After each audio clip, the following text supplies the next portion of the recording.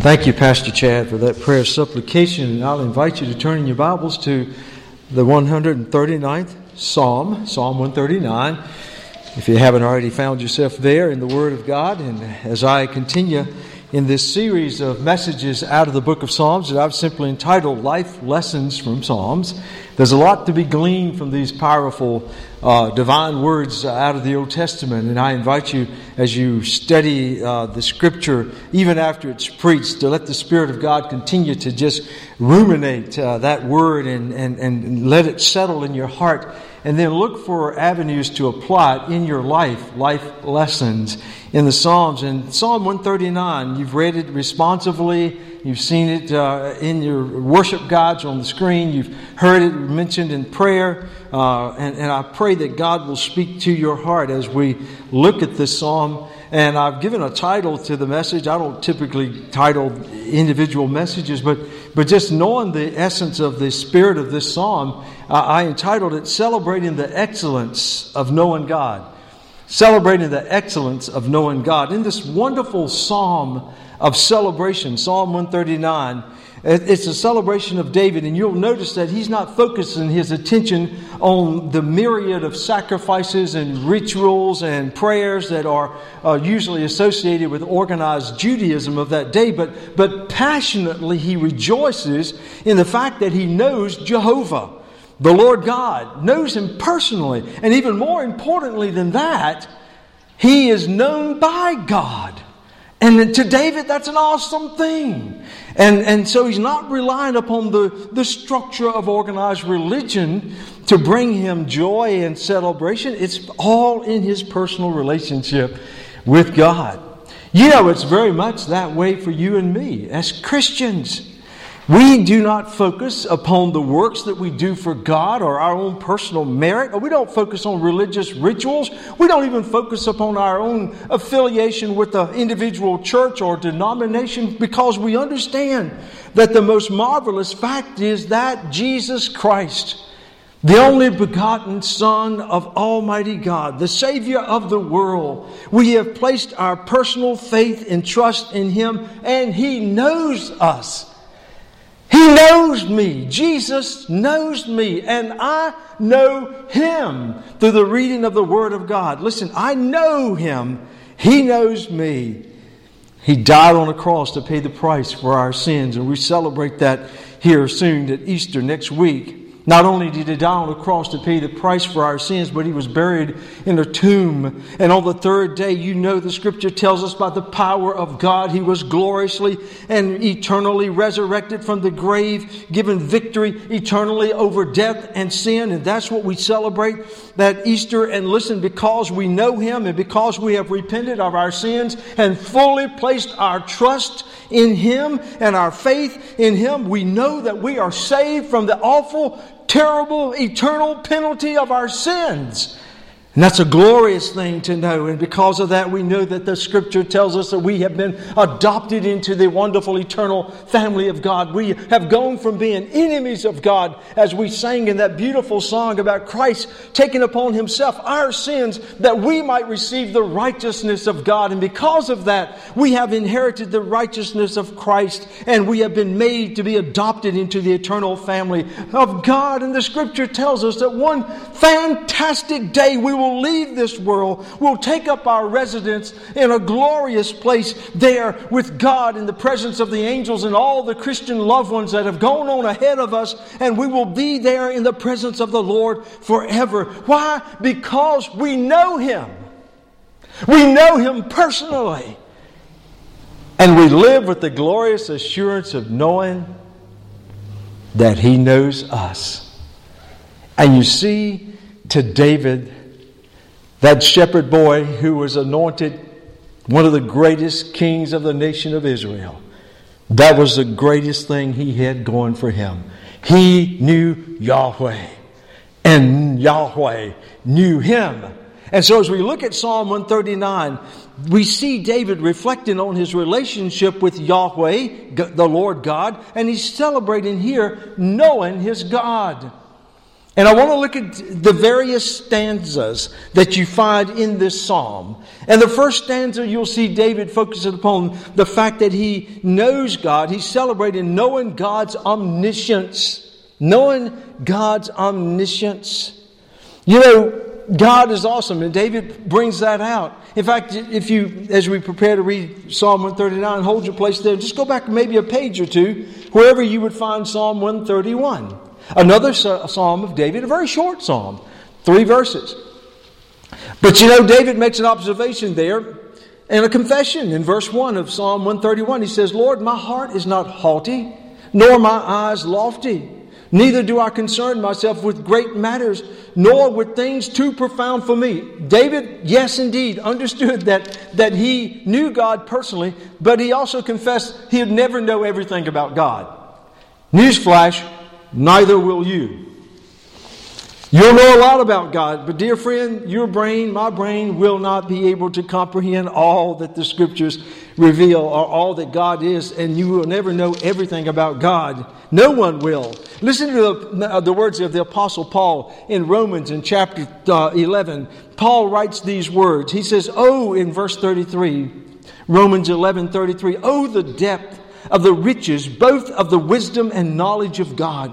How unsearchable are His judgments and His ways past finding out. And then he goes into quoting Job in chapter 41, verse 11, when Job said, for who has known the mind of the Lord?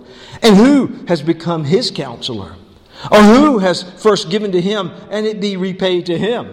The rhetorical answer is no one. For of Him, speaking of God, and through Him, and to Him are all things, to whom be glory forever. Amen. Going back to Psalm 139, I just want to inject the fact that, ladies and gentlemen, we can never know everything about God. But let me tell you something. David clearly understood that God knows everything about us. And he celebrated the fact that the Lord possesses a perfect knowledge of His people. Read with me there in Psalm 139, beginning in verse 1. He says, O Lord, you have searched me and known me. And we'll revisit that later in the psalm in another stanza. You have searched me and known me. You know my sitting down and my rising up. You understand my thought afar off. You comprehend my path and my lying down and are acquainted with all my ways. For there's not a word on my tongue, but behold, O God, you know it altogether. David shares here that God, our God, knows everything about us. He possesses a perfect knowledge of us because He searches us. Ladies and gentlemen, you think you're hiding things. You may hide things from your parents, or you're from your spouse, or from church members, or pastors. Or listen, but let me tell you something. You hide nothing from God. He reads us like a book. He searches us. And you can understand, David thought that was a wonderful thing. He says, you have searched me and you know me, O God. Not only that, God detects every action of His people. God detects every action of His people. Do you see what He says? Verse 2 and on, He says, you know my sitting down. You know when I'm sitting down, when I'm rising up. You understand my thought from afar off. You comprehend wherever I go. Where I'm lying down, walking along the way. Wherever I am, you know. Because your knowledge, oh God, is perfect. I thought it was interesting. I went over to the emergency department with Sister Dolores Royal this week. She had to go by there. She had some breathing issues, and I want you to be praying for her. But as she was laying there on that stretcher in the emergency department, and those of you that have been in that area, you understand it's not the most comfortable or amiable place to be, but that's where you got to be when you're sick like that. But I noticed something different about her that I hadn't seen on other patients before, and she had a little bracelet around her wrist, and it had a little device hanging off of it that looked like a miniature key fob or something like that. And I said, Dolores, what is that? And she says, well, that's my patient tracker. I said, my goodness, they got GPS in the hospital now. But in a hospital the size of Wake Forest Medical Center, it's a good thing, isn't it? Because they can put you in a corner in a hallway somewhere waiting for tests and lose you. So at least now they can track their patients by radar, I guess. But anyway, it was a patient tracker. But listen, God doesn't need a device like that because, ladies and gentlemen, He knows exactly where we are. He knows where we have been. Let me ask you, where have you been this week? Where have you been this week? Do you understand? God knows. Not only does He know where you've been this week, He knows where you're going this week. You see, there's nothing to be concealed from God because His knowledge is perfect. God knows everything about us. And how we view this amazing fact depends a great deal on the level of our faithfulness and obedience to God. Because you see, if you're walking in fellowship with God and you're obedient to God and you have a good rapport with the Spirit of God, let me tell you something. It's something to celebrate. You're excited. You're glad to know that God knows everything about you. You're glad to know that God knows where you are. But on the other hand, if you're leading a shady Christian life and you're being superficial and you're not really being obedient to God and you're out of fellowship with God and you're being disobedient, let me tell you something, it's not a very comforting thought. To know that God reads your thoughts and God knows exactly where you go. So you see, the level of your obedience and faithfulness to God makes a determination about how you view that. David was excited. He hasn't always been excited, and we know the life of David. David was not perfect. He was a man who was considered to be the apple of God's eye, a man after God's own heart. But let me tell you something, you know from the scriptural record, David was not a perfect man.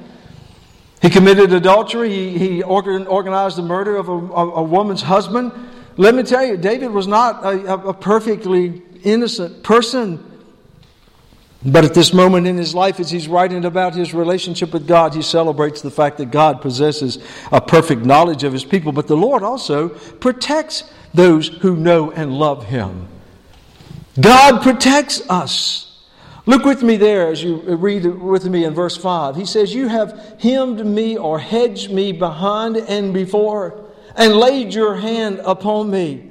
You see, God lovingly guides His people. The psalmist is saying, Lord, you got my back. You got my front. If I turn around to run from you, there you are. If I want to run ahead of you, there you are. If I try to veer to the right, there you are. To the left, He says, you've hedged me around. There's nowhere, Lord, that I could possibly, if I even wanted to escape your presence.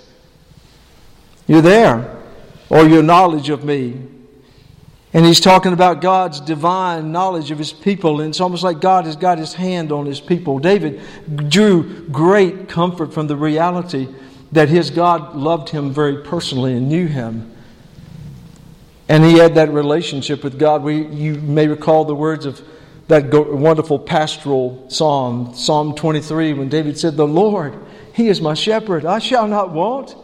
He makes me to lie down in green pastures. He leads me beside the still waters, the safe waters. He restores my soul." Why? Because He knows me. David goes on to say, "And He leads me in the paths of righteousness for His name's sake. Yea, even though I walk through the valley of the shadow of death, I'll fear no evil, for You are with me. Your rod and Your staff, they comfort me." Why? Because God knew David. David was always under the watchful eye of an omniscient God. And so are you, dear Christian. So are you. I think about a mother's maternal radar, if you will. That's the best way I can describe it. Now, we dads, we love our kids and we care about them. We try to take care of our kids. But, we understand, we confess we're nothing compared to the mothers, because mothers just have that wonderful God-given instinct about the whereabouts of the children. And it amazes me. I think about my mother with 11 children, and we're like a bunch of biddies running around, even in a crowd, she didn't have 10 little Indians, she had 11. So 10 plus 1. But my dad was oblivious to where we might be. And, but my mom was always sensing, one's missing. Where's Charlie? Where's Julia? And I watched the mothers here, and the same thing.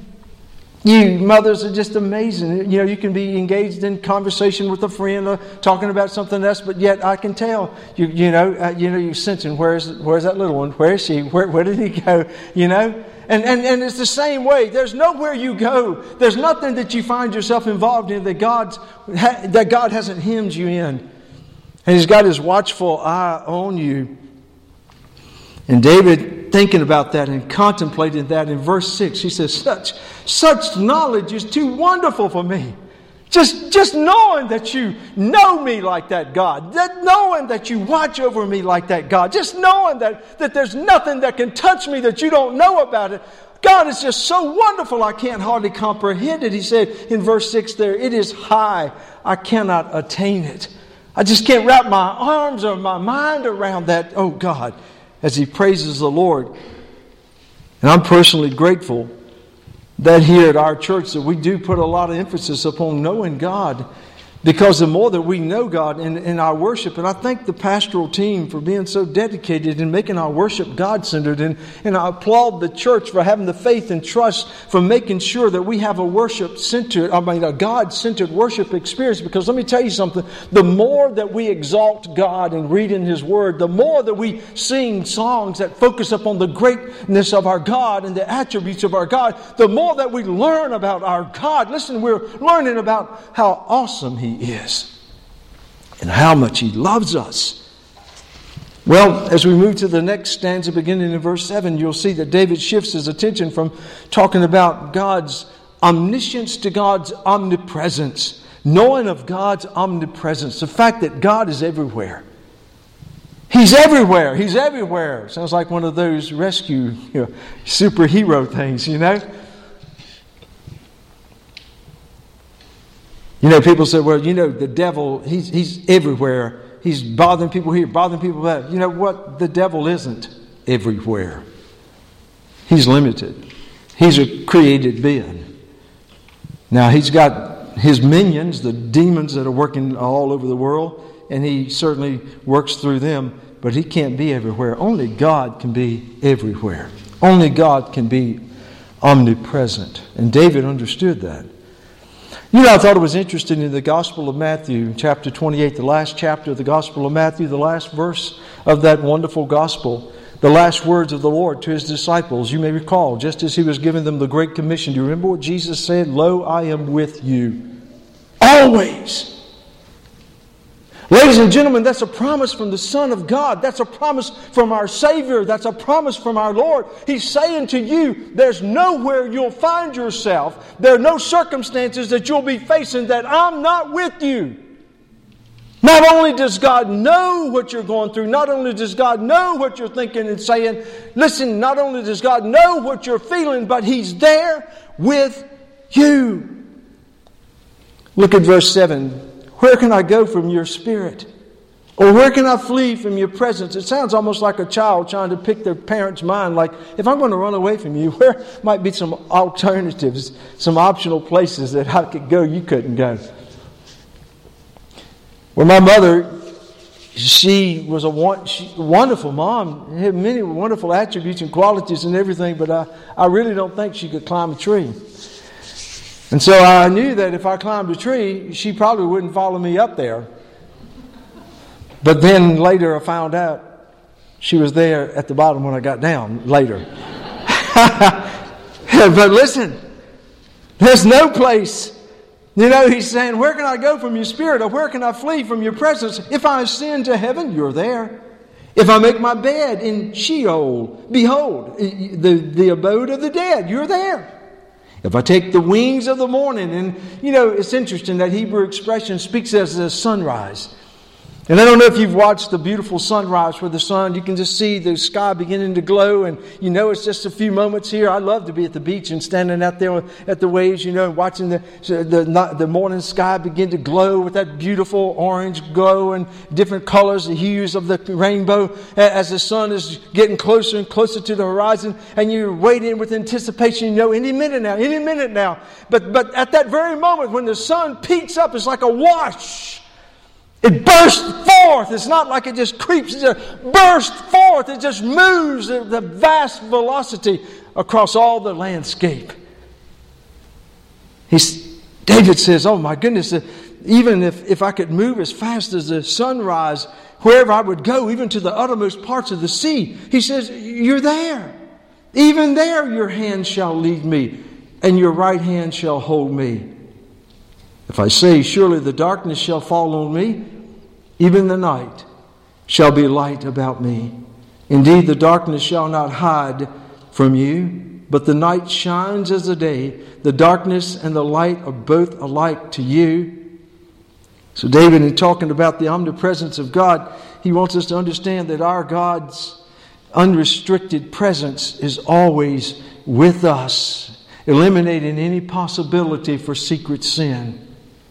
Oh, listen, friend, you can go into the darkest honky-tonk that you want to, a bar or whatever. You can commit a sin in the darkest bedroom you want to, or some porn factory or whatever. But let me tell you something. God is there. I want you just to listen to David. I told you he wasn't a perfect man, and I told you how he had committed sin. And David talks about this idea of sinning in the presence of God in that wonderful psalm of penance. When David is praying there in Psalm 51, listen to what David says in verse 41. And he's talking to God. He's committed adultery with another man's wife, and she's gotten pregnant, and he's arranged to have her husband Uriah killed, and just hideous things. But listen to David, the thing that broke David's heart the most. In verse 4 of Psalm 51, David says, "Against you only, speaking to God, have I sinned, and done this evil in your sight, that you may be found just when you speak and blameless when you judge." Oh God, you were there. You watched the whole sordid affair. You saw me at my lowest. You were there. And dear friend, let me tell you something. Wherever you are, God is there. But it also can be comforting to know that just as God is present when we make mistakes, our God is always present when we are in trouble and we desperately need Him. In Psalm 91:15, the psalmist said, God is saying through the psalmist, "He shall call upon me, and I shall answer him. I will be with him. I will deliver him and honor him." You understand? No matter where you are, no matter what you're facing, no matter how dire the circumstances are, when you cry out to God, He doesn't send you a telegram. He's there. God's absolute sovereignty extends everywhere. He has access to anyone, anywhere, no exceptions. I don't think it's better illustrated in the Bible than in the book of Jonah. I know all the kids love the story of Jonah and that great fish. But in Jonah chapter 2, just consider the fact that Jonah is praying. But he's not just praying, he's praying from the belly of a fish. He's been swallowed whole.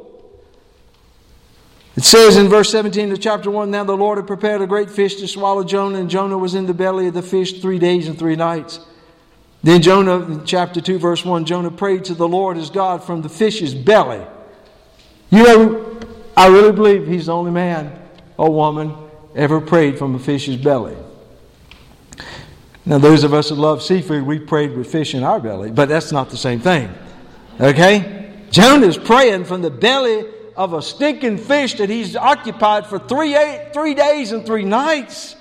And he says, "I cried out to God because of my affliction, and He answered me. Out of the belly of Sheol I cried, and you heard my voice, for you cast me into the deep, into the heart of the seas." And Jonah goes on to say, "I went down to the moorings of the mountains." In other words, the lowest, not only was I in the sea, I was in the deepest parts of the sea. Scientists tell us that in some portions of the Indian Ocean, that there are places that are so deep you can take Mount Everest, the tallest mountain in the world, and set it down at that spot. And the ocean is still a mile over the top of that mountain. And Jonah says, not only was I underwater, I was down there like one of those nuclear subs on the bottom of the bottom. From the depths of the sea, Jonah says, I cried out to God. Guess what, ladies and gentlemen? God was there. God was there. There are no exceptions to the presence of God. He instantly expresses His presence wherever He chooses. God can pop in anywhere, y'all. I love that portion of the book of Daniel in chapter 5 verses 3 through 6, where it talks about, you remember when Nebuchadnezzar, the Babylonian king, led the army to conquer Jerusalem. And they not only conquered the city, they tore the city down, the walls. They destroyed the temple, and in destroying the temple, they took all the golden utensils, the silver utensils that were dedicated to God's service, and they took them back to Babylon. Fast forward, the next generation, there's Belshazzar, Nebuchadnezzar's son, and he's just as wicked as his daddy, and he's having one of those drunken orgies with all of his wives and his concubines and his rulers, and they're all there having a good time. And just to have some fun, he says, hey, go get all those golden instruments that were gods. The Hebrew God. And go get all those silver utensils that we took out of that God's temple. Let's serve wine in them just to have some fun. And to make matters worse, they began to offer a blessing. They began to pray to the gods of the gold and the gods of the silver. And they're just having a big old time poking fun at the God of the Jews. God showed up. Just like that. His hand. That's all he showed. That's all he had to show was his hand. And his hand began to scratch, to etch into the plaster on the walls of that temple ballroom. And he began to scratch the letters. Belshazzar didn't know it at that time, but Daniel would interpret it for it. In the letters of that message said, your days are numbered, oh boy. I'm paraphrasing a little bit. And do you know before that day was over, Belshazzar and all of his rulers were killed. The Persian army swept in. Let me tell you something. God didn't wait for an invitation. God shows up where He wants to. God shows up when He wants to. You may recall there was a zealous Pharisee on his way from Jerusalem to a place called Damascus. He was going to arrest and harass some more Christians. Yes, he was. He was going to break up that movement called the Way, the church. And on the way to Damascus, riding along on that horse, all of a sudden Jesus showed up. The resurrected Lord and Savior Jesus Christ blinded Saul, knocked him to the ground and said, Saul, Saul, why are you persecuting me? He didn't send a messenger and say, tell Saul I want to meet him in Damascus. Let me tell you something. God can be where He wants to, when He wants to. And I don't know about you, but I'm glad. I'm glad that our God is so omnipresent that He can be in places that maybe other people can't reach me. Let me tell you something. God can show up behind the bars of a jail cell in a prison unit. Yes, He can. God can show up in the ICU unit at a hospital. Yes, He can. When He wants to. He can just pop right in. Let me tell you something. I'm glad He can. God can show up in your bedroom when you're kneeling by the side of your bed facing a tragedy or crisis and the tears streaming down your cheek and you don't know what you're going to do. Let me tell you something. When you cry out to God, He's there. And some of you know that from firsthand experience. God, our God, there's no limit in Him. David goes on with his celebration in the next stanza in verse 13, celebrating and knowing of God's divine providence. In other words, God not only knows us and He's with us, but let me tell you something. Our God is not, as the deists would have you believe, He's not just some disinterested, cosmic deity that created us and went off on His way and left us here. God's involved in the lives of His people. And let me tell you something. That begins at the very beginning of creation. You go back in the creation story in the book of Genesis in chapter 1, verse 26 and 27, the blessed Holy Trinity, God the Father, God the Son, and God the Holy Spirit said, let us create man in our image. In our image we will create him, that he might fellowship with us. So you see, God had His hand directly involved even in the creation of man. Job said that same thing in Job chapter 10 as he's talking about the glorious reality. Listen to what Job said in Job chapter 10, verse 8. He says, talking to God, your hands have made me and fashioned me in intricate unity, yet you would destroy me. Remember, I pray that you have made me like clay and you would turn me into dust again. Job is quizzing God, if you will. But he acknowledges, God, you're the one who created me. You're the one that shaped me, fashioned me. He said, did you not pour me out like milk and curdle me like cheese? In other words, out of just milk, didn't you make cheese? And you can't appreciate that if you're a city boy or city girl. But I can remember many a times as a little boy watching my mom, usually with a baby on one lap, she'd be over there with the churn, you've seen those old-fashioned clay stone churns, and you had this paddle on the end of a stick, and she would be churning that old buttermilk, just churning it away. And it never ceased to amaze me that somehow she worked a miracle, because she could make a whole pack of butter come out of that churn. Well, not just as a pack, but she would take the scrapings of the fat that would accumulate out of that. But out of that milk, she would form a whole cake of homemade butter, and she would let us help decorate it. And boy, we were creative. Yeah. And Job says, just like somebody churning and making cheese out of milk, he says, you made me out of nothing.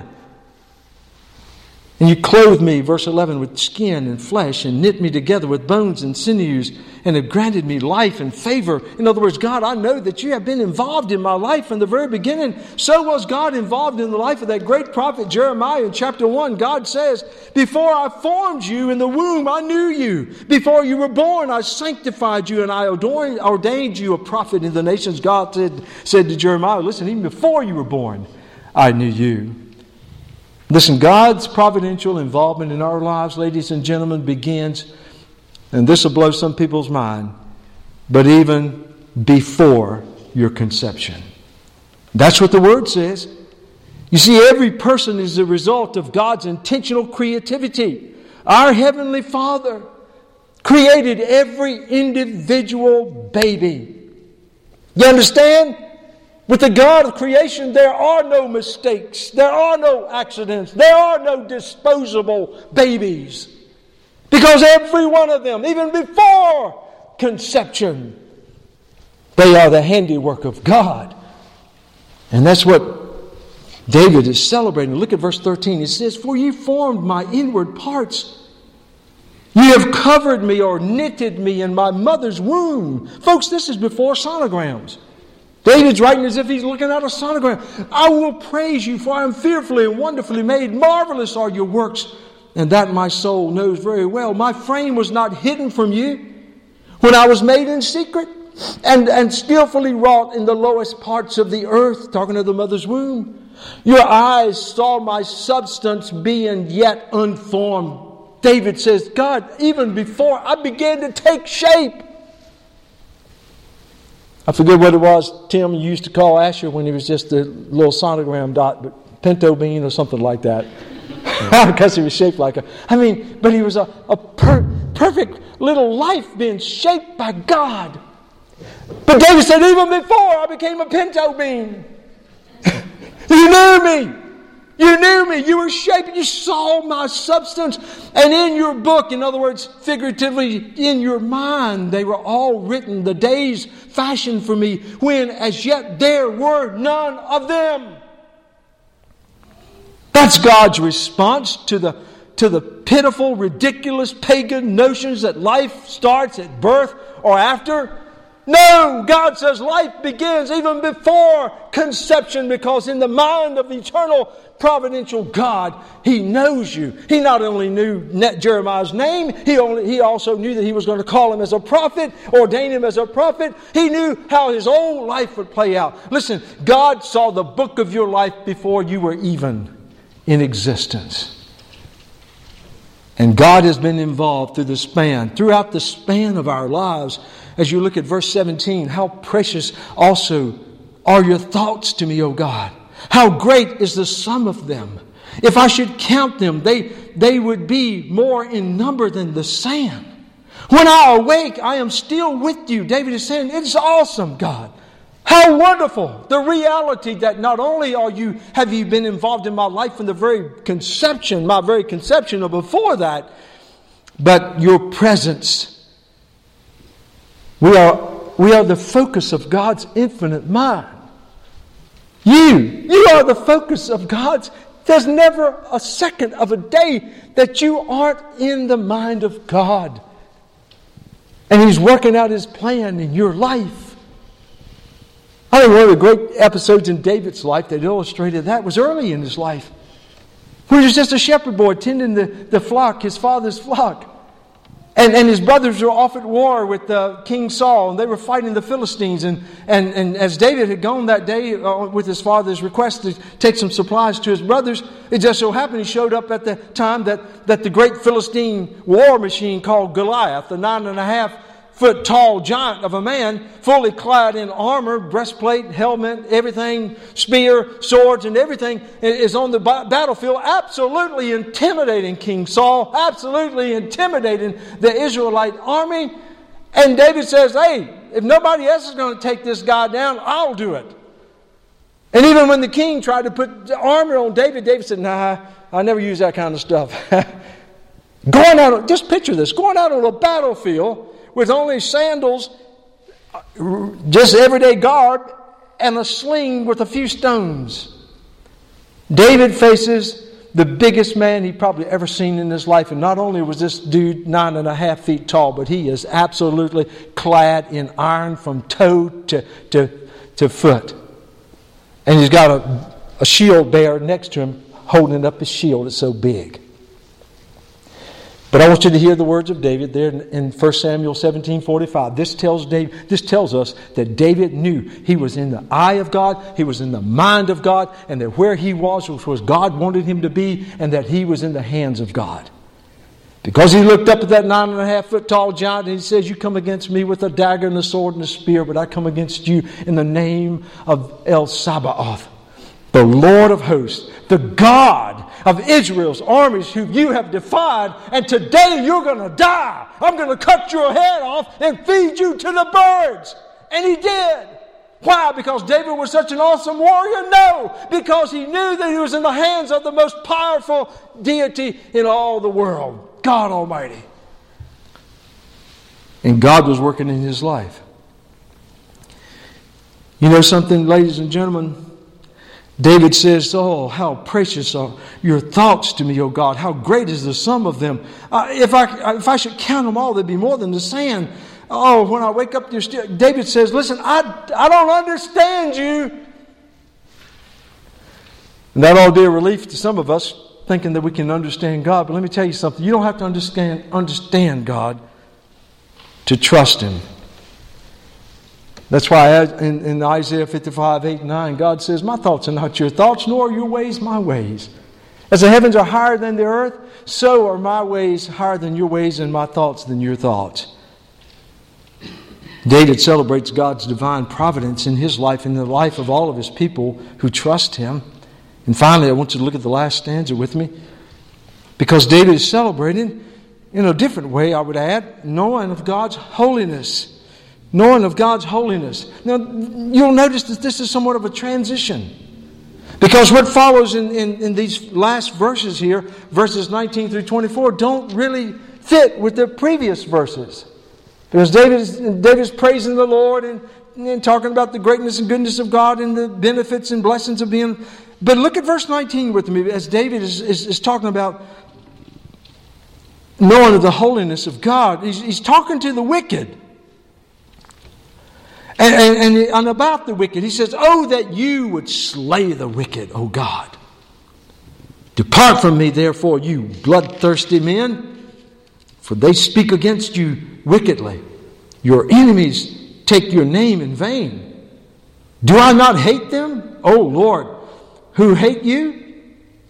And I do not loathe, do I not loathe those who rise up against you? I hate them with a perfect hatred. I count them my enemies. David's talking about the Philistines, the Jebusites, the Hittites, all the Canaanites, pagans, wicked. And you know what? That's Old Testament thinking. That's under a covenant of law and justice. God had told the children of Israel as they were going into the promised land, anybody that's not my people are enemies. They are to be destroyed. They're not to be tolerated. David is simply picking up on that covenant thinking of that day. He despised those people who were enemies of his God. You know, in the book of Judges, in chapter 5:31, the writer says, thus let all your enemies perish, O Lord. In the book of Proverbs, in chapter 29, verse 10, he talks about the bloodthirsty, talking about the evil, the wicked, the sinful, the bloodthirsty, hate the blameless, but just seek his well-being. The just seek his well-being. And so you see this change of temperament, and you'll understand why as we finish out.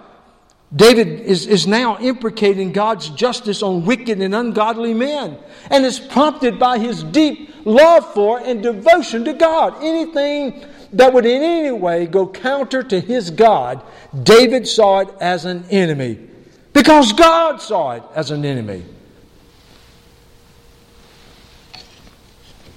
That's strange for us, because we're not under a covenant of law and justice. We're under a covenant of grace, where the Son of God has come on the scene, and in fulfilling the law, He says, love your enemy. And Jesus did. He hung on that cross, and He's looked down at the very ones, the pagans who had put Him up there, and those that had instigated it, His enemies. He said, Father, forgive them, for they know not what they do. So then, does that mean that we throw our arms around and embrace and welcome into fellowship all of those out there that despise the Lord and His gospel and make fun of Christianity and reject the Lord Jesus Christ? The Apostle Paul settles that in 2 Corinthians in chapter 6 and verse 14. He says, do not be unequally yoked together with unbelievers. For what fellowship has righteousness with lawlessness? And what communion has light with darkness? And what accord has Christ with Belial, the devil? Or what part has a believer with an unbeliever? And what agreement has the temple of God with idols? For you are the temple of the living God. As God has said, and He goes on to quote, I will dwell in them and walk among them, speaking of His people. I will be their God, and they shall be my people. Come out from among them and be separate, says the Lord. Do not touch what is unclean, and I will receive you. I will be a father to you, and you shall be my sons and daughters, says the Lord Almighty. Paul says, sure, we should love our enemies. We should reach out to those who are unsaved, who make fun of the gospel, who put down Christianity. Sure, we should love them. We should lovingly reach out to them and let God lead us to get to go to them, to get to know them, to develop some type of a relationship. And pray that God would use us to share the truth of the gospel. That if it be God's will, they would come to Christ. They would turn from their sins. They would repent of their sins. They would put their faith in Jesus Christ and be saved. But at the same time, Paul says you don't go out there and make them your best friend. You don't go out there and make them your lover. You don't go out there and make them your fiancé. You don't go out there and marry them. You don't enter into covenant relationship with them, because you're of God. You are the people of God. There must be a separation in those absolutely close relationships. And David was zealous about that. And dear Christians, we need to be zealous about that. The world is constantly wooing Christians away from the umbrella of the holiness of God, to compromise, to lower our standards, to become more palatable, to accept some of the things that they do. Because after all, it is in vogue and it's politically correct now. But you got to remember, if you're a Christian, if you're a true follower of Jesus Christ, you are in this world, but you're not of this world. You are called to be a holy people, set apart, and never drop your standards to the level of the Lord of the world, but always live within the righteousness of Christ in you. Finally, looking at verse 23, you'll understand why was David so zealous.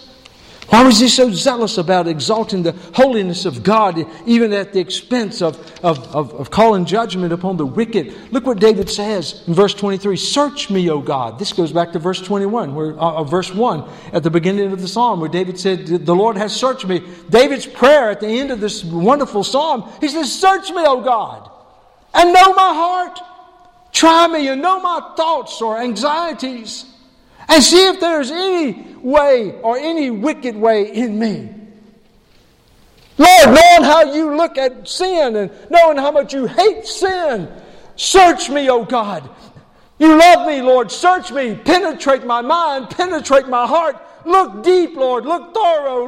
Make sure there's not 1 ounce Like a person that's maybe suffered the ravages of cancer, and they go back for that X-ray or scan or CT scan and PET scan or whatever, and the doctor says everything looks good. There's a tendency within that patient to say, do it again, check, double check.